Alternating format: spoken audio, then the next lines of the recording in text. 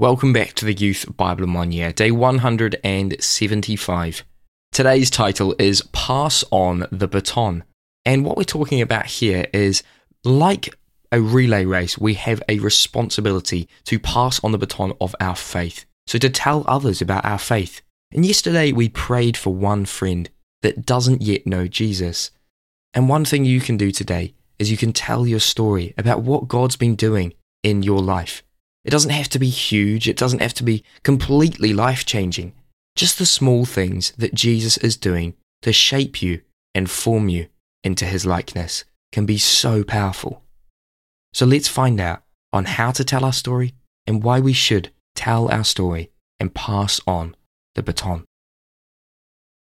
When I left university at the age of 21, I moved to London and was looking for a church to join. I visited HCB and heard Sandy Miller speak. Afterwards, I asked if I could meet with him. Soon after, I joined the church and began to learn from this extraordinary leader, friend and role model. After several years as a member of the congregation, I went to train for ordination in the Church of England, and 10 years after our first meeting, I returned to HCB as Sandy Miller's assistant minister. I continued in that role for 19 years until 2005, when he passed on the baton to me, and I succeeded him as vicar of HCB. To this day, Sandy continues to be my role model, friend and inspiration. There have always been people in my life from whom I'm learning and others to whom I'm trying to pass it on. Like runners in a relay race, we all have a responsibility to pass on the baton. From Psalm 78. We will tell the next generation the praiseworthy deeds of the Lord, his power and the wonders he has done, so that the next generation would know them, even the children yet to be born, and they in turn would tell their children. Then they would put their trust in God, and would not forget his deeds, but would keep his commands. Tell. You have a story to tell. Every family has stories. Every church has its own stories of what God has done. Every Christian has a story, a testimony. All of us have access to the great story of what God has done in Christ. We have to tell the stories. This psalm gives us a sketch of Hebrew history leading up to King David and stresses the importance of passing it on to the next generation. We see a contrast between the sins of Israel and the goodness of God. Jesus himself quoted this psalm. The psalmist says, "We will tell the next generation the praiseworthy deeds of the Lord, his power, and the wonders he's done, to teach their children, so that the next generation would know them, and they in turn would tell their children. Then they would put their trust in God." Juan Carlos Ortiz tells the story of meeting an old lady in his native Argentina who introduced him to a young girl who was one of her great-grandchildren. She went on to tell that she'd had 6 children and 36 grandchildren. Her family was impressive in number, and among her grandchildren were many well-educated and professional people. Carlos asked her, "How did you manage to produce such a large, well-fed, well-dressed, well-educated, extended family?" She replied, "I didn't. I just took care of 6, and each of them took care of their 6. Each generation has a responsibility to tell the next one about the goodness of God and to warn them of the mess that we make of our lives when we turn away from God's goodness. Lord, thank you for those who told us about the Lord, his power, and the wonders he has done. Help us to pass it on to the next generation so that they would put their trust in you. New Testament from Acts 16. Paul came to Derbe and then to Lystra, where a disciple named Timothy lived, whose mother was Jewish and a believer, but whose father was a Greek. The believers at Lystra and Iconium spoke well of him. Paul wanted to take him along on the journey. As they travelled from town to town, they delivered the decisions reached by the apostles and elders in Jerusalem for the people to obey. So the churches were strengthened in the faith and grew daily in numbers. When they came to the border of Mysia, they tried to enter Bithynia, but the Spirit of Jesus would not allow them to. So they passed by Mysia and went down to Troas.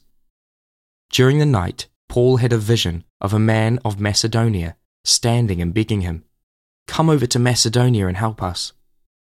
After Paul had seen the vision, we got ready at once to leave for Macedonia, concluding that God had called us to preach the gospel to them. From there, we travelled to Philippi. On the Sabbath, we went outside the city gate to the river, where we expected to find a place of prayer. We sat down and began to speak to the women who had gathered there. One of those listening was a woman from the city of Thyatira named Lydia, a dealer in purple cloth. She was a worshipper of God. The Lord opened to her heart to respond to Paul's message. When she and the members of her household were baptized, she invited us to her home. "If you consider me a believer in the Lord," she said, "come and stay at my house." And she persuaded us. Train. Paul recognized he had a responsibility to train up others. He found Timothy a fine young man. Timothy was discipled, trained, and taught by Paul.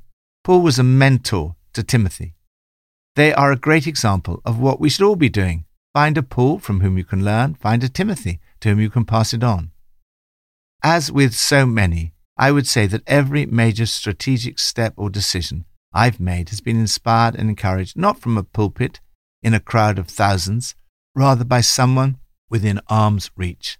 There is no doubt that preaching can make a big impact, but we often overestimate the amount of truth that is assimilated between the pulpit and the pew. In my life, truth shared in proximity has been a key to my own personal growth. This seems to have been the key for Timothy. It was through Paul that Timothy had become a Christian, and they became very close friends. Paul was older than Timothy, and he described their friendship as being like that of a father and son.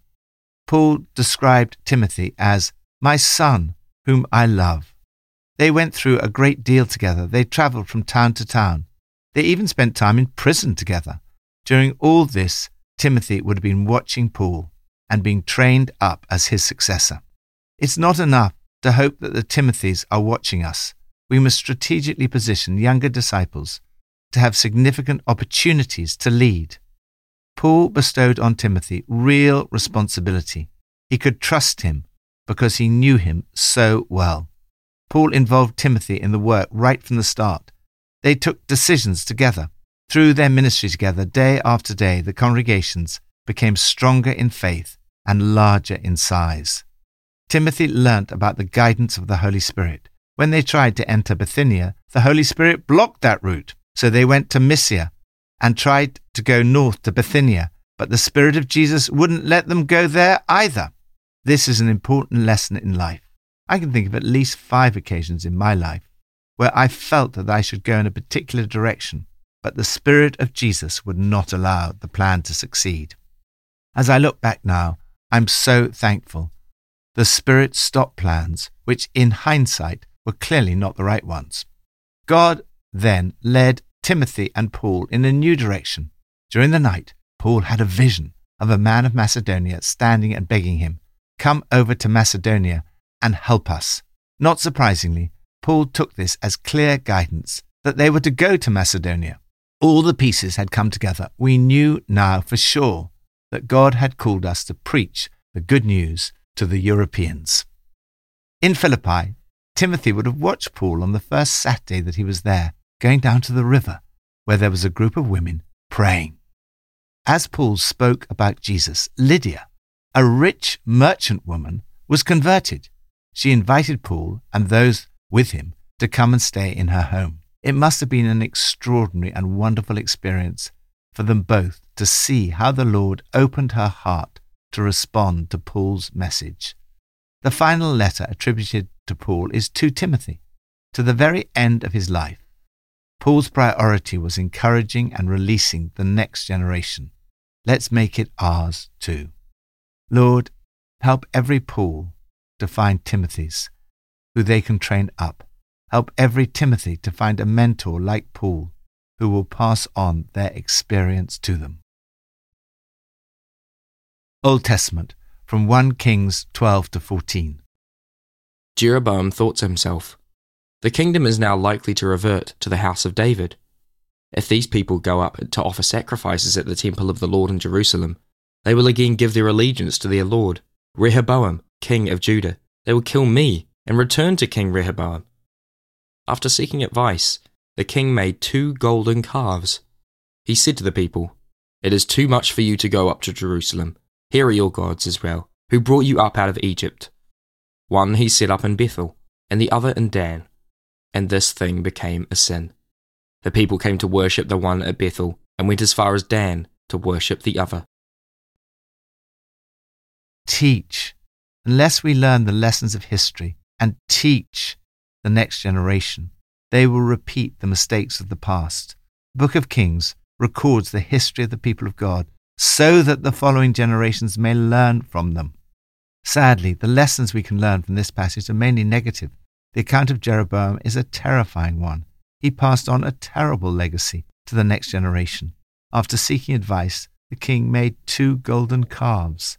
It's not enough to seek advice if we consult the wrong people. These chapters contain the account of this sin of the house of Jeroboam that led to its downfall and to its destruction from the face of the earth. Jeroboam's key sin was that he made up a form of religion and worship to suit himself. He encouraged idol worship rather than the worship of God. Jeroboam's religion is a made-up religion, created to suit his own desires and needs. We may not worship golden calves, but the same danger is just as evident today.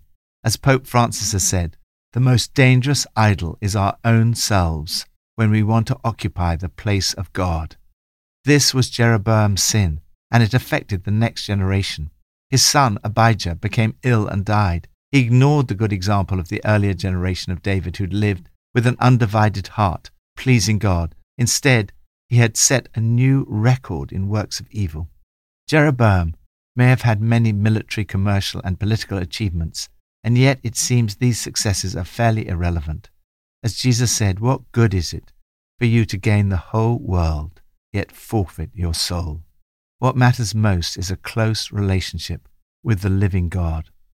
Lord, I pray that you will raise up leaders in industry, politics, creative arts, media, and every sector of society who will honor you and pass on your message and your standards to the next generation. Pippa adds. In Psalm 78, verse 4, it says, "We will tell the next generation the praiseworthy deeds of the Lord, his power and the wonders he has done, so that the next generation will know them, even the children yet to be born."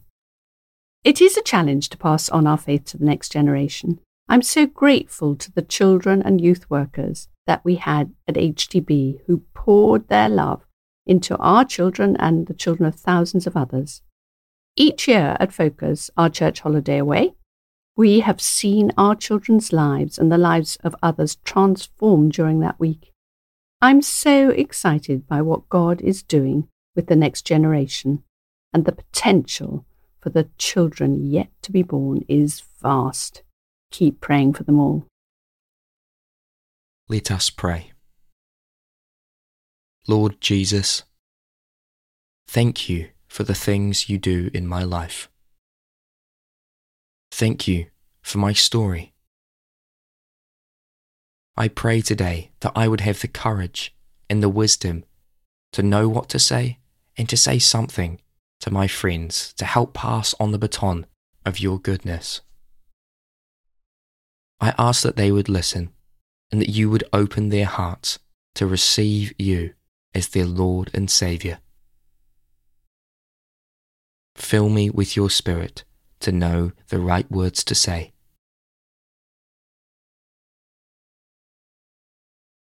I pray these things in Jesus' name. Amen.